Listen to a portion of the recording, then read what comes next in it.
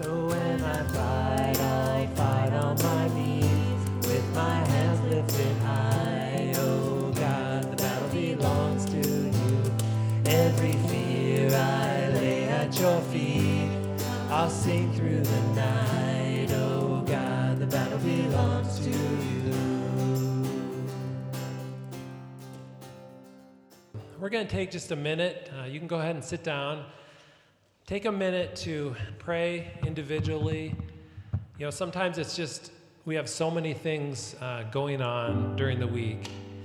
And sometimes it's hard to put those out of our mind and refocus our thoughts and our heart upon our Savior and upon our God. So just take a moment, bow your head, close your eyes, ask God to help you put away the distractions of the week. Ask God to help you to focus your heart on Him this morning.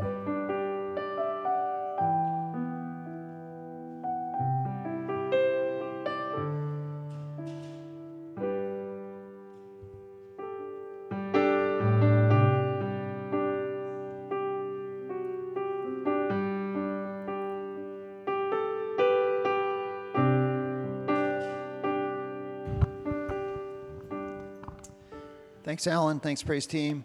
I want to welcome everybody who's here as online or in person. Thank you for joining us. We're sure appreciate you being with us this morning. We have a couple things going on. First of all, I want to announce that immediately after the service, we're having a potluck fellowship time. So whether or not you came prepared for that, doesn't matter. You're invited to join us and stay for the presentation. Pablo and Bethany, missionaries here, from Romania. So we're excited. We're going to hear from them in just a minute, but then they'll present a little bit more detailed information on what's happening in their life and ministry, and we're looking forward to that. I want to welcome you here if you're online or in person. If you're here in person for the very first time, there is an extra flap in the bulletin. Please fold that and fill it out and put it in the offering as you would. Right now, the Generation Jesus folks, you know who you are. If you're involved in that, they're being dismissed, so they can go immediately. When I get up, Sunday school is going to, their Sunday school kids are be dismissed, but not right now. We're going to let you hear from Pablo as he is interviewed. There's also one more thing in your bulletin. Some of you got this little piece of paper. It says vote. Yes or no, okay? So I don't know why that was so complicated to come out, but it was. Anyway, you have a chance to vote. A few weeks ago, we did kind of a survey. We just kind of tried to assess where the congregation was. The elders have been praying and thinking about bringing on an associate in youth ministry. And so we kind of got some good feedback from you then and some commitments financially and feel like we should be going ahead with it. Wanted to give one more chance for the congregation, maybe even a little broader range of folks would weigh in on it. If you're a member, please do vote. Put your little ballot in the box out there, and we'll take that under advisement as we consider and prayerfully think about moving forward. If you aren't able, if you're online, or for those of people who were can't vote in person here, don't want to do that, you can do it online. Just go to Creekside, www.creeksidedm.com/vote. So that's not too complicated. Just find our website and put a / and vote. So that's all we'd ask you to do. Sure appreciate you doing that. I'm going to call up my brother Mark Klein, who's the elder here, and he's going to have a few questions for our missionary. Thanks, Steve. We have the privilege this morning of having a visit from some of our missionaries that we support regularly, Pablo and Bethany Calderon. You guys come on up here. We're going to ask them a couple questions as a brief interview and teaser for the potluck. And if you didn't come prepared for the potluck, please stay anyways to hear their report. They are missionaries in Romania, which, as you know, borders Ukraine. And they've had a very active part in ministering to Ukraine refugees this year, which you'll get to hear about. But I know that you guys, we sent you out from our church to Romania, was it 5 or 6 years ago now? And you haven't been back in over 4 years. So we've got some newer people here, so I'm going to ask you some questions to kind of let everybody know about who you guys are and what you're doing. So maybe, this is a little loose here, start with Bethany.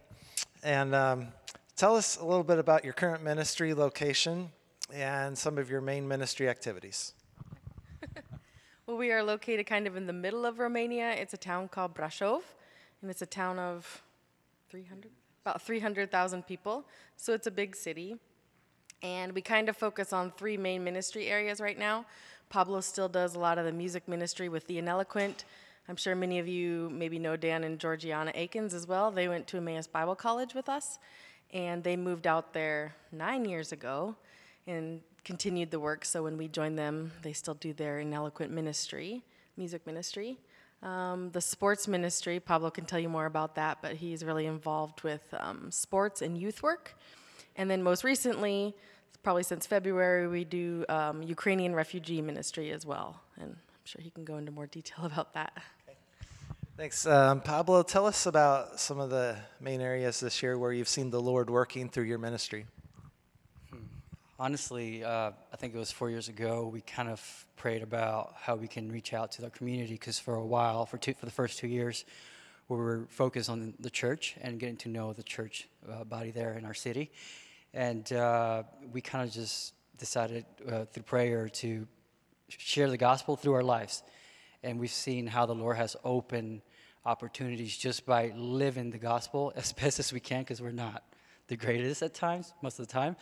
But just by doing that, we've seen how the Lord really just opens the opportunity to share the gospel with our voice. And you've seen that with the Ukrainian refugees? Yeah, with the Ukrainians, it's more of a with your life than speaking, because most of them don't speak any English or Romanian. So, yeah, we've seen it there very clearly. And so tell us just briefly maybe about one of your border runs to Ukraine. I know you're going to share more about that in your report, and there's a lot to say about that, but I know we've been all kind of hearing about that in the news and hearing updates from you guys and thinking and praying for you guys, so just maybe a quick experience there. Should I share the military one? Sure. A fun one, I guess. We were actually returning back, some of the guys from our church. We went to Ukraine to send some things with one of our partner churches there, and on our way back, the hitch was kind of giving us some problems. And I told one of our guys, the driver, I said, hey, let's stop right here, and I'll go fix the hitch. Sure enough, we stop. I start working on it, and I hear Russian in the background. I'm like, that's not for me, because obviously I don't speak Russian. But the voices kept getting louder and louder, and Russia spoken mainly in Ukraine as well. And I turn around, and I see two military guys with their AKs walking pretty quickly towards me, and I'm just like, I'm a friend. I'm okay. I'm fixing the hitch. And they're like, go. And I was like, okay. We left, and when we turned around, there's another guy charging towards us from the military base. So we're thankful by the grace of God that everything went okay, but we were really trusting the Lord in that trip, as we also heard, or I didn't hear it, but there were air raids as we were sleeping over us. So, yeah. Okay, so stay for the potluck report. There's some exciting things to hear about. Bethany, what are some of the main challenges or ways we can pray for you guys in your family life and ministry? I'd say number one, obviously, just to pray for fruit to be, that we can see some of the fruit, because there's a lot of work that goes involved in it, and sometimes you don't necessarily get to see the outcome of that. So we're just praying for the fruit, especially in these kids' lives with the Ultimate Frisbee. You could also just pray. Pablo's extremely busy. He wears several different hats, and so just getting enough family time sometimes is a little hard for him. And you could pray for our girls too as they grow up. Carolina has made a profession of faith. Mila's still only 3, but we just pray that she would also soon make a profession of faith and that they would grow in their faith as well.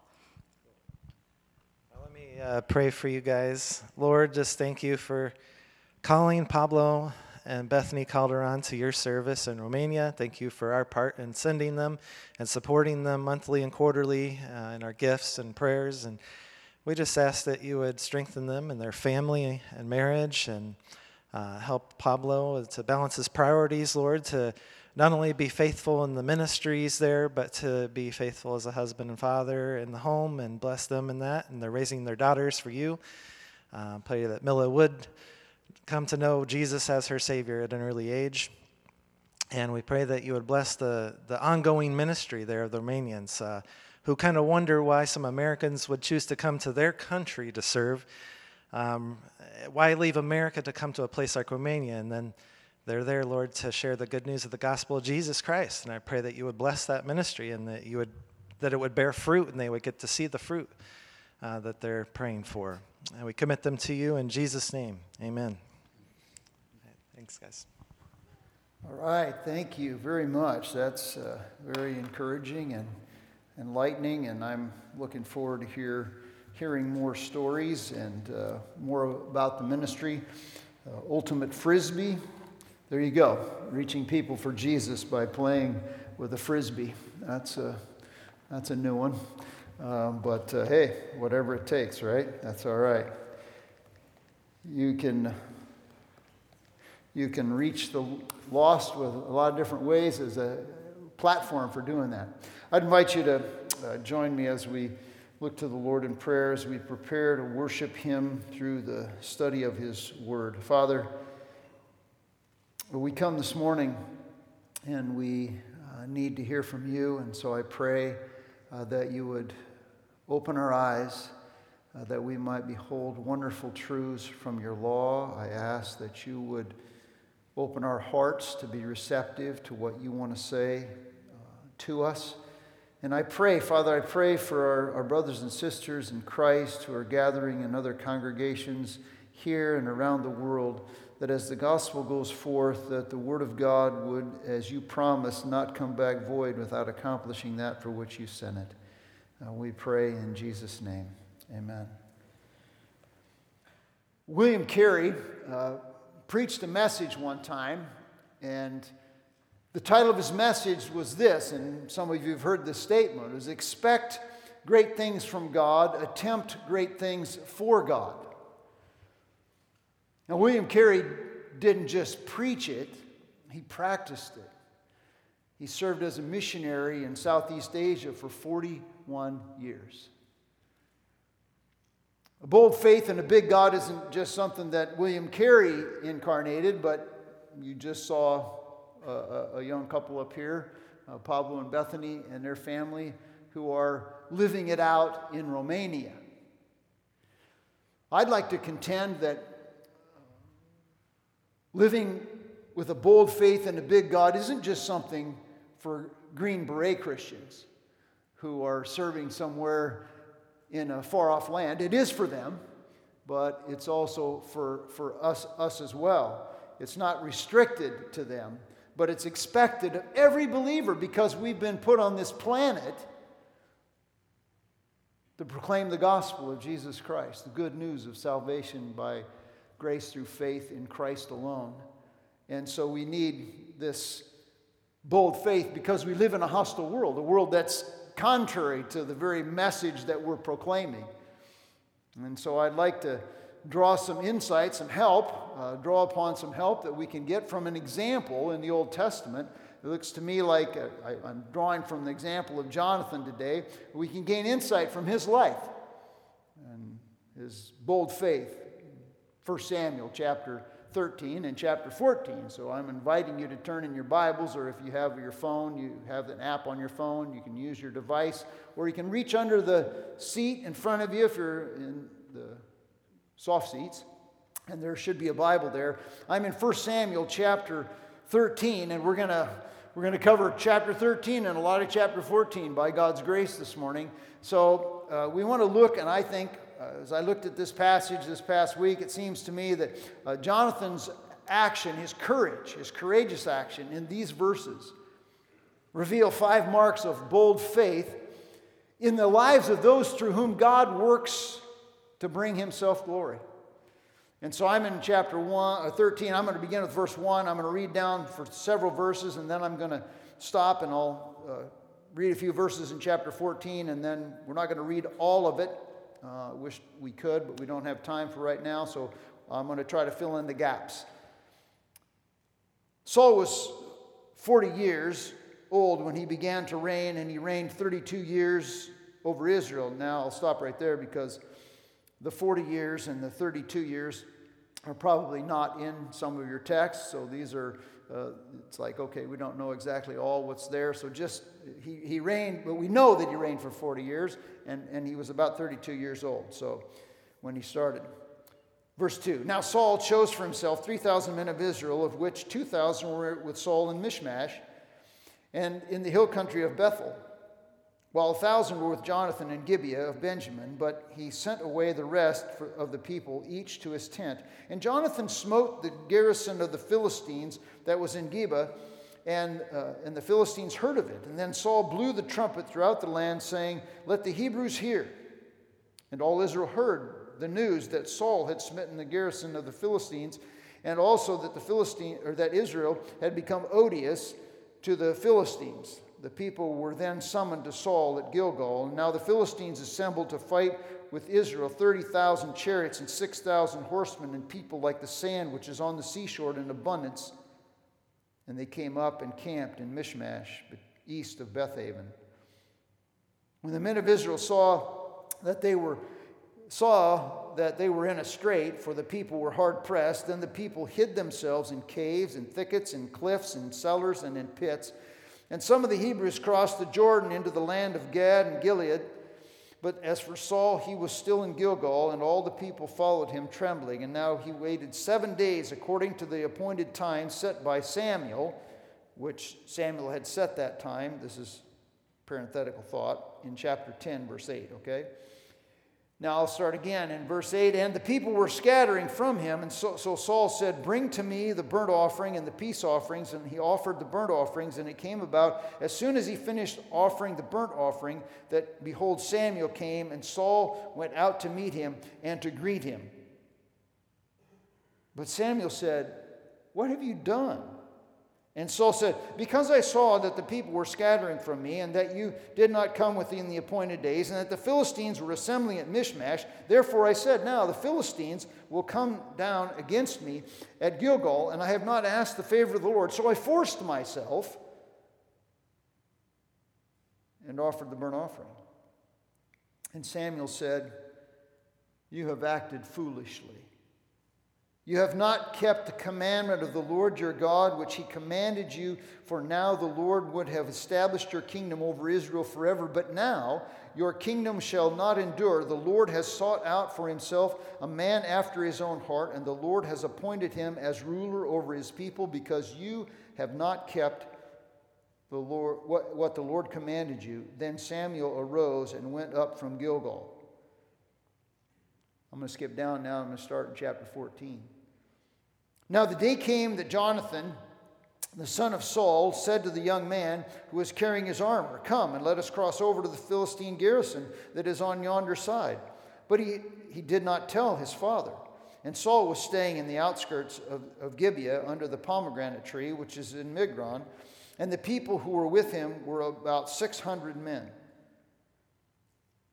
And Ahijah, the son of Ahitub, Ichabod's brother, the son of Phinehas, the son of Eli, the priest of the Lord at Shiloh, was wearing an ephod. And the people did not know that Jonathan had gone. And between the passes by which Jonathan sought to cross over to the Philistine garrison, there was a sharp crag on the one side and a sharp crag on the other side. And the name of the one was Bozez, and the name of the other was Seneh. And the one crag rose from the north opposite Michmash, and the other on the south opposite Geba. Then Jonathan said to the young man who was carrying his armor, come and let us cross over to the garrison of the uncircumcised, these uncircumcised. Perhaps the Lord will work for us. For the Lord is not restrained to save by many or by few. And the armor bearer said to him, do all that is in your heart, turn yourself here. I am with you according to your desire. I'm going to stop there. 5 marks of a bold faith in those whom God chooses to use for his glory. And the first that I see in the text is that bold faith irritates the opposition. It's offensive. And there's 2 actions here. The demonstration of bold faith in chapter 13, verses 1 through 3. Jonathan, and this is kind of, chapters 13 and 14 are really one unit. So we see Jonathan's courageous faith in contrast to Saul's cowardly fear throughout the section, okay, throughout these 2 chapters. Now, war with the Philistines was Saul's plight from the beginning of his reign to his end of his reign. It was just something he had to endure the entire time that he was the king of Israel. And the people of Israel then and God's people today also, I suggest, face constant and significant opposition, not from Philistines necessarily, but if you want to use his term, from the uncircumcised, those people who aren't of the kingdom of God, those people who aren't God's people. So we see that the Philistine army arrayed against Israel was the attack of the pagan world against God's people. Okay? They were supposed to go into the land and conquer the land, and these people were a problem to them. And I say that we face a significant and constant opposition. I just think, okay, just read the news. This last week, the U.S. House of Representatives passed the bill that's titled the Respect for Marriage Act, which is exactly the opposite of what it is. Okay? This Respect of Marriage Act that it has been passed by the House, not by the Senate yet, would repeal a former law which basically defined marriage as between the union of one man and one woman. And it would codify same-sex marriage in the United States. The bill demands that believers in the Lord Jesus Christ respect what God condemns. Okay? You need to understand it. It threatens our expression of religious freedom if we would disagree with that law. And if we would act contrary to that law. And so we need to understand that these are the kind of things that we face. And so while Saul is in Michmash, Jonathan smote the garrison of the Philistines, a little group of troops, okay, in Geba. So what is significant here is that despite their sin in asking for a king, which we don't have time to get into all that, but we were last time I preached, we were in chapter 1, okay, chapters 1 and 2. So you got to skip a lot of stuff, but in there they appointed a king, which was grievous to God because God was their king. And so they were rejecting God as their king. But even in spite of all that, in chapter 12, we learn that Samuel assured them that God would not abandon them if they would fear him and serve him. So in spite of their rebellion, he says, I'll still not abandon you if you fear me and serve me. So Jonathan, in my opinion, was acting in faith upon the promise of God. He was serving God and believing that God wouldn't abandon his people. And you know what? We have the same promise as believers today, that God will not abandon us. Matthew chapter 28, verse 20. Lo, I'm with you always. How long? Even to the end of the age. Hebrews chapter 13, verse 5. He'll never leave you or forsake you. God has promised he'll be with us. And so we have this demonstration of faith. And now how was it reacted? What was the reaction to it? In the end of verse 3 and all of verse 4, you see, we read this. And it says, Then Saul blew the trumpet throughout the land, saying, Let the Hebrews hear. And all Israel heard the news that Saul had smitten the garrison of the Philistines, and also that Israel had become odious to the Philistines. Interesting, isn't it? Who won the battle? Jonathan. But Saul toots his own horn. And so everybody hears, that literally, that Saul won the battle. But Saul didn't win the battle. It was Saul's victory, so he said. But then they find out that all Israel heard that Saul won, but they also heard what? They had become odious. They had become a stench to the Philistines. They were reprehensible and not appreciated by the Philistines. And so the faith in action that confronts the world opposition receives retribution. It's not fun. It's not received well. And it shouldn't be surprising to us. Jesus told us that. In John chapter 15, beginning with verse 18, I don't know yet. It says, if the world hates you, you know that it has hated me before it hated you. 2 Timothy chapter 3, verse 12. All who live godly in Christ Jesus will be persecuted. I had a conversation this past week, with a public school teacher. And this public school teacher was sharing with me how in their training as teacher education, that this teacher had been asking questions that were challenging the party line that she needed to teach critical race theory, that she needed to embrace certain perspectives on racism, and that she needed to use the proper pronouns and to go along with the LGBTQ plus agenda. And whenever she asked a question, she was just shut down, ignored, silenced. This is it. But here I would suggest that when we live in bold faith and confront these things, we're going to be opposed. But God has called us to expose sin. Why? So that we can exhort people to repentance and faith in Christ. Not just so that I can prove I'm right, but so that I can bring people to righteousness. That's what I need to be reminded of, because sometimes I just want to be right. But no, it's so that we can bring them to righteousness, and we do so exhibiting compassion. So we expose the sin, exhort sinners to repent and receive Christ, and do it with compassion and also with conviction. So that's the first mark, is that when we stand up for our faith, it's going to be irritating to other people. Secondly, bold faith identifies fake devotion. There's a two-step process that I see in the text. And first of all, the magnitude of the opposition incites fear in those who really have fake devotion. And I see this in verse 5. So I just want you to read verse 5. Now the Philistines assembled. So all of God's people had become odious. They'd become a stench to the Philistines. And how did the Philistines react? Verse 5. The Philistines assembled to fight with Israel 30,000 chariots. Now, some would say 3,000 chariots. I don't care whether it's 30,000 or 3,000. It's a bunch. Okay? 6,000 horsemen, and the number of military ground troops like the sand of the sea. That's a bunch. That's a lot, okay? So it's a big group that's assembled against them.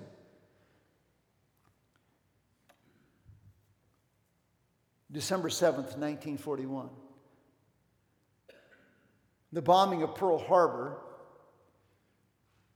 The Japanese feared that they would be rousing a sleeping giant. And they did. When Jonathan defeated the Philistine garrison, he aroused a sleeping giant. And that was the magnitude of it that caused people to fear. And then the manifestation of the fear, but not faith, is seen in two responses by the people who really had fake devotion and not sincere devotion. First of all, there was desertion by the people. In verses 6 and 7, it was like you turn on the light and watch the cockroaches scatter. It's like you flip on the switch and boom, they're gone. They're just scurrying. And here the text says that they were hard pressed. Okay, they had been the force was terrifying. The size of that force, they were hard pressed in the sense, and they had also forsaken God. That because they were forsaking God, this is now if you have your Bibles open, look chapter 12. Verse 20 and 21. And Samuel said to the people, "Do not fear. You have committed all evil, yet do not turn aside from following the Lord, but serve the Lord with all your heart. And you must not turn aside, for then you would go after futile things which cannot profit or deliver, because they are futile. For the Lord will not abandon his people if they continue to serve him." But because they had not continued to serve him, they were in this hard-pressed situation. And then, not only did they not serve him, but they did not trust him in the midst of the situation. So their lack of reverence for God and their lack of reliance upon God moved them to scatter like those cockroaches. Like, what else are we going to do? We can't trust God. We don't believe God. We're not serving God. We're fearful. We're going to run. And they hid in caves. That's what the text says. They hid in caves and in thickets and in cliffs and in cellars and in pits. I mean, anywhere they hid. Okay? And here's my suggestion, my thought. When our eyes are off of God, the situation looks pretty bleak. First service this morning, Bob Short shared this challenge that, was it discouragement is a sin? He heard a guy say this, discouragement is always a sin. I'm not sure I'm buying that, but I think despair would always be a sin. Discouragement, not maybe necessarily, but despair would always be. And so when we are despairing of the situation, when the situation overwhelms us to the point that we forget that we are to be serving God and that we are to be trusting in the strength of God, then we're like, oh, we don't know what to do. It looks grim. Significant pressure, there is significant pressure in our to cower in the corner and to hide our convictions in the face of the overwhelming and formidable opposition of a world that laughs at the thought of a 6-day literal creation. Of a world that spurns the idea that there is only one way to God, and that's through personal faith and trust in the Lord Jesus Christ as Lord and Savior. That He is the only way to God. At a world that promotes Marxism, which says that government, not God, is God. You know, that government is the God. In a world that teaches that through critical race theory that racism is okay. It just depends on which race you want to be racist towards. In a world that wants to dissolve the nuclear family as God intended and God created it. In a world that wants to purport and support the LGBTQ plus agenda. So exposing and then opposing these unbiblical principles and practices will cost us. It may cost some of you your job. It may cost some of us relationships within our family. It may cost some of us relationships with our friends. It may cost the ruination of our reputation or the downfall of a business that we might have. Let's ask God, I think, for courage and wisdom to know when we're supposed to show up, when we're supposed to stand up, when we're supposed to speak up for Christ. And again, remember, it's the exposing of the sin, and it's exhorting to repent and turn from the sin so that people can be saved, not just, and we do it with compassion, not just so that we can say, yeah, well, we're right. No, that's not it. In Acts chapter 4, verse 19, Peter and John were told, guys, you know, this is talking about Jesus. This is my paraphrase, okay? It's not exactly how it went down. It says, you got to shut up. No more speaking about Jesus. And here's a response. We cannot stop speaking what we have seen and heard. Are you willing to speak the truth that sin needs to be identified because it must be repented of in order for us to turn from our sin and trust in the Savior? That's the gospel. There's no gospel without sin and repentance and faith in Christ who died and rose again from the dead. Am I ashamed of the gospel of Jesus Christ? Paul says, I'm not ashamed of the gospel, for it's the power of God unto salvation to the Jew first and also to the Gentile.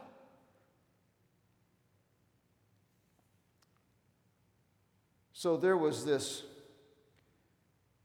desertion, but then there was this disobedience by Saul is major disobedience, okay? So the corruption in Saul's life is the first consideration. Saul had been instructed by Samuel, you sit in Gilgal and you wait for me to come, and then I will offer the sacrifices. That's what he was told. But the circumstances were pressing in on Saul. And what were the circumstances? Well, the Philistine army was mounting its troops. And Samuel wasn't coming. And the people were scattering. This is verse 8. Okay, so I have to summarize some of this because we can't cover all of it. But they're scattering. And this was a test of Saul's faith. Would he trust God and be obedient? Or would he take matters into his own hands and be disobedient? How would he respond? You know, God tests our faith in similar ways. And bold faith responds with trust, not cowardice and disobedience. Young people, will you honor your parents? When your peers press you to compromise? Test of faith. Will we forgive those who've hurt us deeply? Will the church continue to meet as the body of Christ when the state says you can't? Will we declare that same-sex marriage, just like murder and lying and stealing and cheating, is a sin that can be repented of and forgiven through the personal work of Jesus Christ? Will we keep sharing the gospel with our neighbors, our friends, our family members? Keep praying for them to come to know Jesus, even when they repeatedly refuse and turn us away and reject us? I hope so. 1 Samuel chapter 13, verse 10. The end of the verse says, Samuel came and Saul went out to meet him and to greet him, but Samuel said, what have you done? Samuel confronts Saul's corruption and listens to his lame excuses. Well, you know, I was in a tough spot, and so I forced myself to offer the sacrifice. I forced myself. Bold faith obeys God despite the circumstances. And anemic faith makes excuses. We make excuses. Well, you know, how can I love a husband who is just a slob? How can I love a wife who doesn't respect me and doesn't care about me and demeans me in public?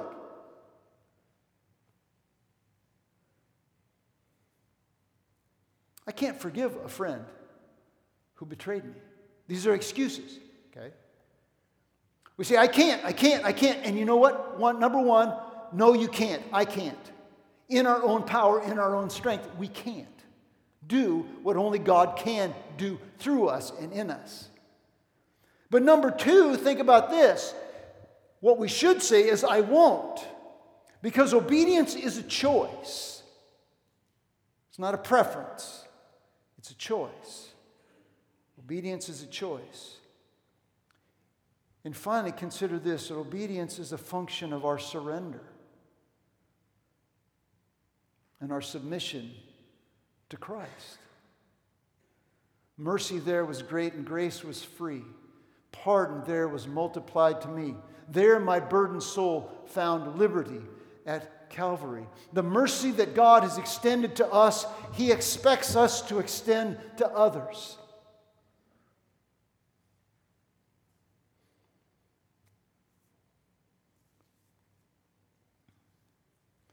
And we rely on the Lord's strength. Philippians chapter 2, verse 6 and verse 13 are very important verses, I think. Who has already existed in the form of God did not consider equality with God a thing to be grasped, for it is God who is at work in you, both to desire and to work for His good pleasure. Philippians 4:13, I can do all things through Christ who strengthens me. Okay? God works in us. We work with God. That's the corruption. Then the consequence of the disobedience is threefold. Notice what happened to Saul. What happened to Saul because he was disobedient to God? First of all, he lost God's position. God said, if you'd have been, Samuel said, if you'd obeyed God, you'd have had the kingdom forever. That's my paraphrase. But no, he didn't. He lost God's position. Samuel is rebuked for his disobedience. Then he's restricted in his kingly inheritance. No, it's not going to go to you anymore. And he's removed. It's removed from him. The kingdom is removed from him. He's replaced by somebody coming after him. We all know who that is. That's David. He's coming after him. What was the reason for Saul's punishment? And, you kind of think about it. If you think about it a little bit, I think that's a pretty harsh, the guy just offered, it was a pressure-filled situation, and he caved. It seems kind of harsh, but here's what God says. You suffered the consequence because you have not obeyed what the Lord commanded. Verse 13 and verse 14 both repeat that phrase in some form. You have not obeyed what the Lord commanded. It seems to me, in my life and in many Christians' lives, that we woefully underestimate God's abhorrence of our disobedience. We fail to grasp how offensive our disobedience is to a holy and righteous God, because primarily we truncate, we cut off the extent of God's holiness, and we trivialize our own wickedness. Well, that's not really that bad, We make excuses. It's I'm better than a lot of people. God doesn't really care. He's not grading on the curve. It's pass-fail. And Isaiah gives us a glimpse of this. I shared this passage at our prayer meeting past Wednesday, but, Isaiah said, he says, I saw the Lord high and lifted up, and the train of his robe was filling the temple. And then he says, and the cherubim were covering their faces and covering their feet, and he says, woe is me, for I am undone. For I am a man of unclean lips, and I dwell among a people of unclean lips. Woe is me before a holy and righteous God. He lost God's position. Then he lost God's prophetic voice, or God's prophetic word. Verse 15 says that Samuel arose and went up from Gilgal. Samuel left. This is the prophet of God. This is God's voice to the people. He's gone. No word of God. Creekside Church, we must avoid becoming like so many churches today, with nice programs, nice music, nice engagement in the community, support for missions, which are all good things, can be. But so many churches have these things, but they have not the voice of God. They have not the Word of God. They've rejected the Word of God. Lord, don't let that be us. A veneer of spirituality without the vital truth of God's Word is nothing. We serve God. We can't serve God. We can't worship God in truth without the truth. We have to have the truth. Then he lost the protection of God.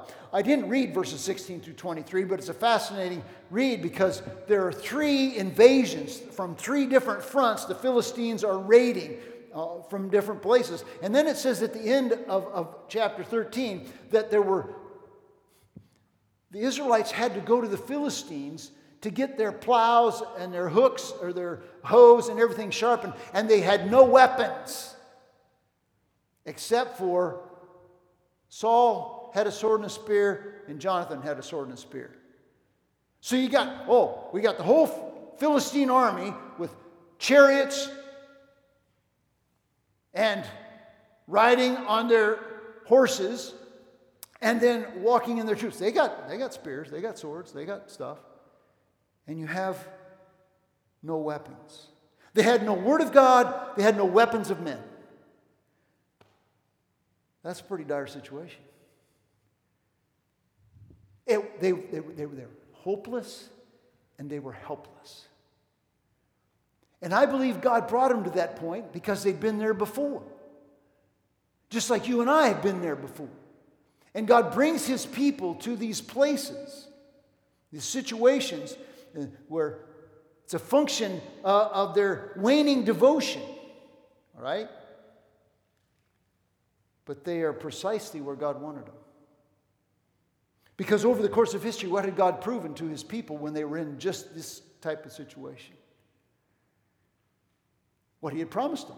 What did he promise them? I won't abandon you. I won't leave you. He had proven time and time again. I couldn't help think about Gideon. Gideon got 300 dudes. You got 30,000 people. That's too many.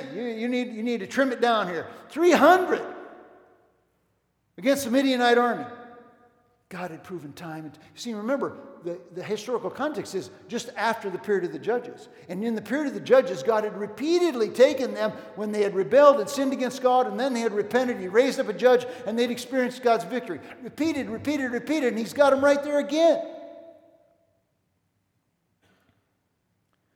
Bold faith in a righteous God identifies those who are falsely devoted, fake devotion. Thirdly, bold faith ignores obstructions. Now, there's two questions that are answered in verses 1 through 6. And the first one is, what sort of obstacles does bold faith ignore?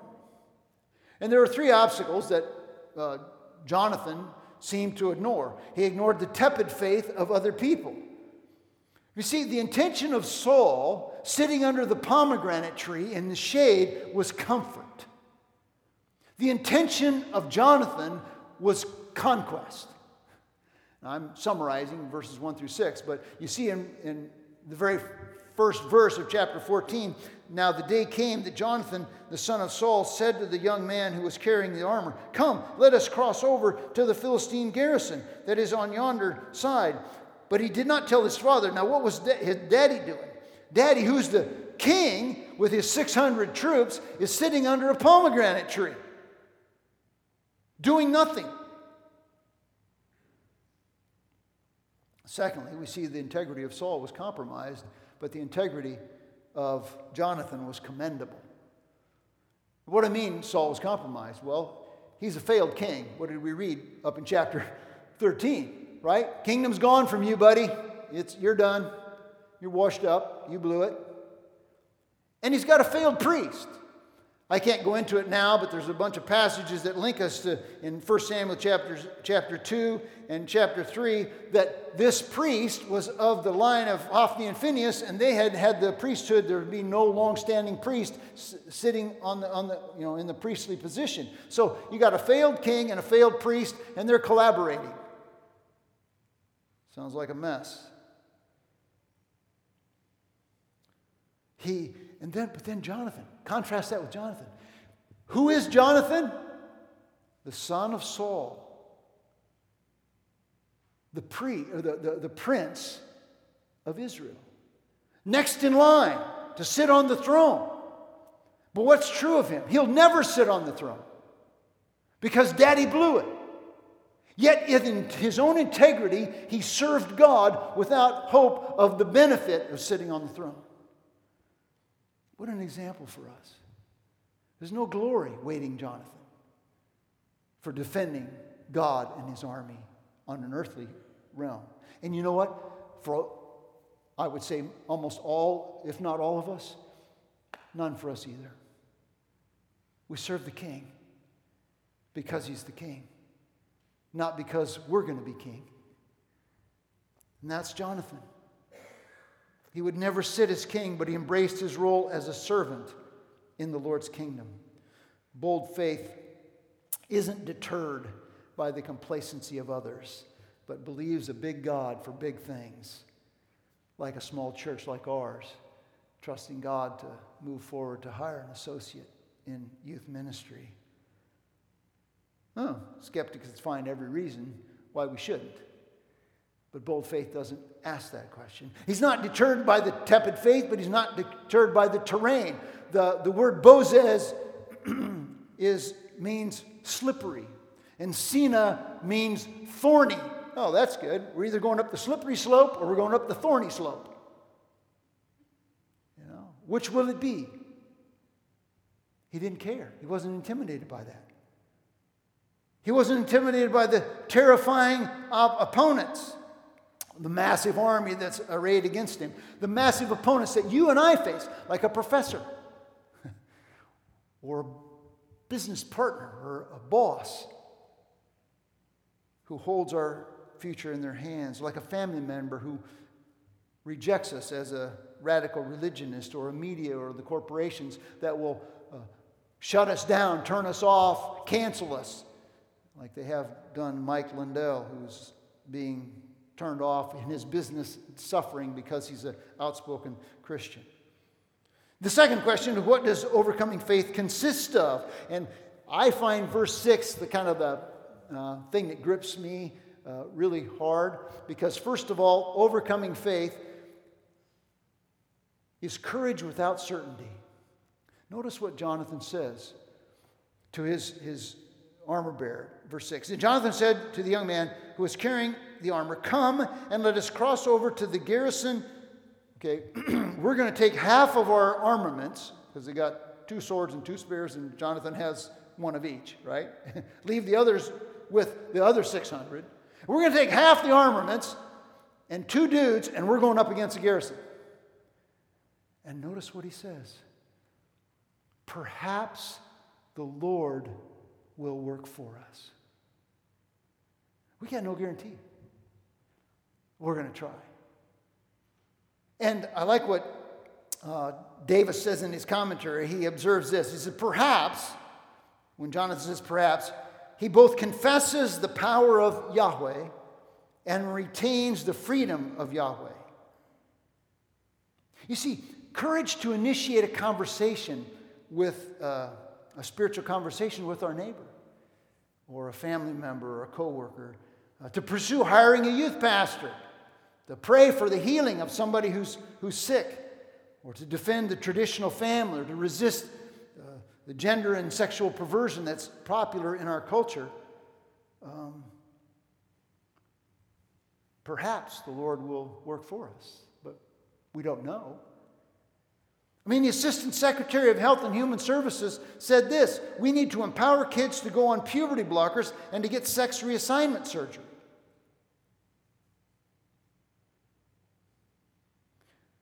I say we should decry this statement and these practices as morally debased, spiritually depraved, theologically errant, biologically destructive, and sociologically detrimental, and absolutely forgivable. See, it's not just that it's horrible, it's that it's sin, and that the sin is what needs to be addressed so that it can be repented of and turned from, so that people can know the Savior, because they're walking away from Him. Courage without certainty and confidence in God's ability. Verse 6, the last part of it. Why is it that we can act and say, perhaps the Lord will work for us? For the Lord is not restrained to save by many or by few. God plus you is all the majority you need. In fact, God is the majority you need. I need. He's it. I am God and there is no other, he says. Read it. Isaiah 40, chapters 43, 44, and 45. I alone am God, there is no other. I alone am God, there is no other. I am God, there is no other. He's able to do exceedingly abundantly above all that we ask or think, according to his power which works mightily within us. Ephesians chapter 3, verse 20. He is able. God is able. The God who empowered Jonathan is the same God we serve. He's able to convert the most hardened unbeliever. He's able to soften their hearts and open their eyes that they might see the light of the knowledge of the glory of God in the face of Christ. He's able to call back the most wayward child and bring him and her into the fold. He's able to cement broken relationships and bring them back. He's able to cure the worst diseases. He's able to comfort our deepest sorrow. He's able to call somebody to be the pastor, youth pastor at Creekside Church. God is able to care for our team and people who are stepping out in faith and going to Haiti. He's able to care for them. He's able to provide for them. He's able to do it. He's able to conquer our enemy. What bold things are we believing our big God to do? Without guarantee, but knowing that He can.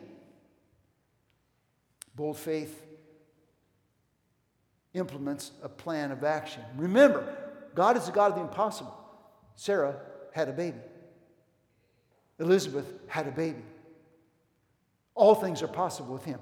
Bold faith implements a plan of action. Notice the action that he had. He had a plan. I'm not going to go through it all, but in verses 1 through 5, he states the plan is expressed. 1 sword, 1 spear, 2 dudes, we're going. Okay? Then the plan was implemented. In verses 6 through 10 in chapter 14, they went up and I like this. We're going to go up and we're going to reveal ourselves to them. I mean, this was not, incognito. This was not a secret plan. It's not a covert operation. This was like, we're in your face. Hey, dudes, we're here.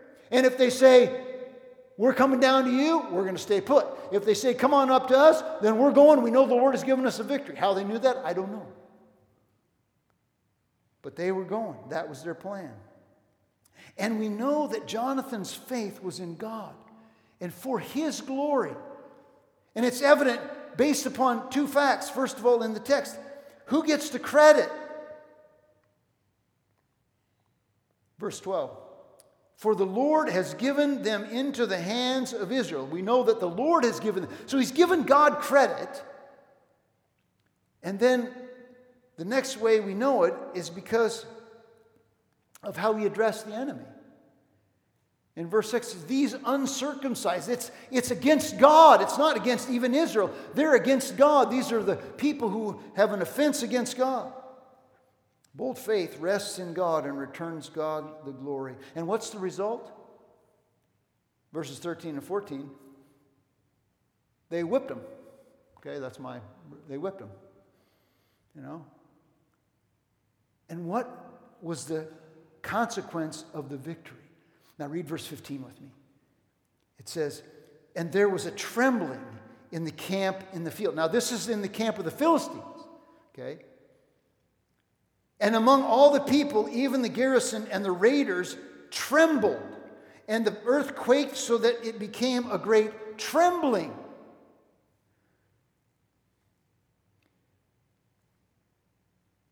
I think it would be helpful if you'd see the fact that this is the antithesis of what happened. So it became those who caused the trembling, verse 11. These are verse 13. In verse 13 it says, Samuel said, you have acted foolishly, you have not kept the commandment. Did I get that right? I don't think so.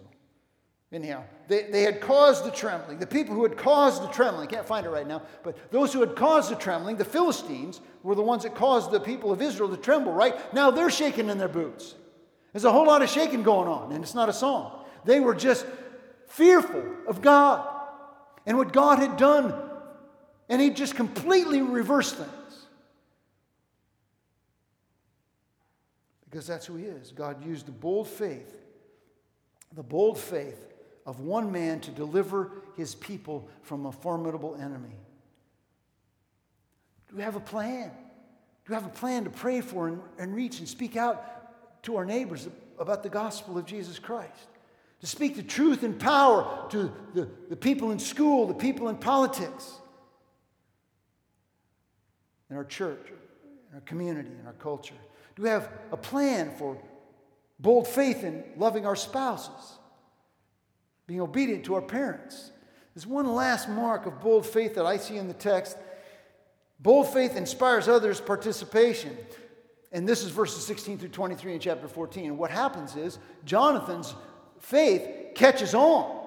And they see the people running, and it's really ironic because Saul is there trying to get Ahijah to get the Ark of the Covenant, to get God on their side to do something against the Philistines. And then they notice, well, there's a commotion going on across the way. What's the commotion going on? Well, God is already working. How'd that happen? Who's gone? Jonathan and his, what happened? God used the faith of Jonathan to unleash the power of God. God was already working on behalf of the people. And consequently, Saul and all of Israel. Now, this is the people who, some of them had even turned traitors. Some of them had joined the Philistine army. Now they're joining back with the Israelites. The people in the caves came out of the caves. The people who had gone over to other countries, they're coming back. Everybody's on board now. Why? Because one man stood up and said, I believe God is able, and perhaps he will work on our behalf. And the entire Philistine army was defeated, ran. They were the cockroaches now, running and hiding in the light. God uses the bold faith of one. It might be you. It might be me, to inspire others to stand up for Jesus. Like Jonathan, late Supreme Court Justice Antonin Scalia was such a man. And here's what he said. God assumed from the beginning that the wise of the world would view Christians as fools. If I have brought any message today, it is this. Have the courage to have your wisdom regarded as stupidity. Be fools for Christ and have the courage to suffer the contempt of the sophisticated world. Bold faith in a big God. And for all those who don't know Jesus, those who are unbelievers, your bold faith against a big God will only result in the wrath of God. And the people of God who are criticizing, who are calling to light the sins that you think are good, are doing so not just to prove themselves right, but so that you might be righteous. But putting your faith or your trust, turning from your sin and trusting in Jesus who died on the cross so that you might have life and have it everlasting. Don't turn away from Christ. Trust him. And those of us who know Jesus, what an encouragement to say and to live by this. Perhaps the Lord will work with us and for us. For God is not restrained to save by many or by few. And as we take bread and juice, we are only reminded of the power of God to redeem us that empowers us to live this bold faith. Let's pray. Father, I thank you for your love for us and your mercy. And I pray in my own life, because I know I fall miserably short. I just thank you that maybe we're even under more grace than Saul was, because he suffered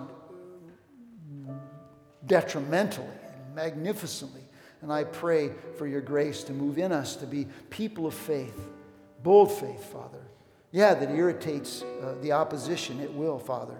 It's a bold faith that identifies the fake devotion. It's a bold faith that ignores some obstructions. And it's a bold faith that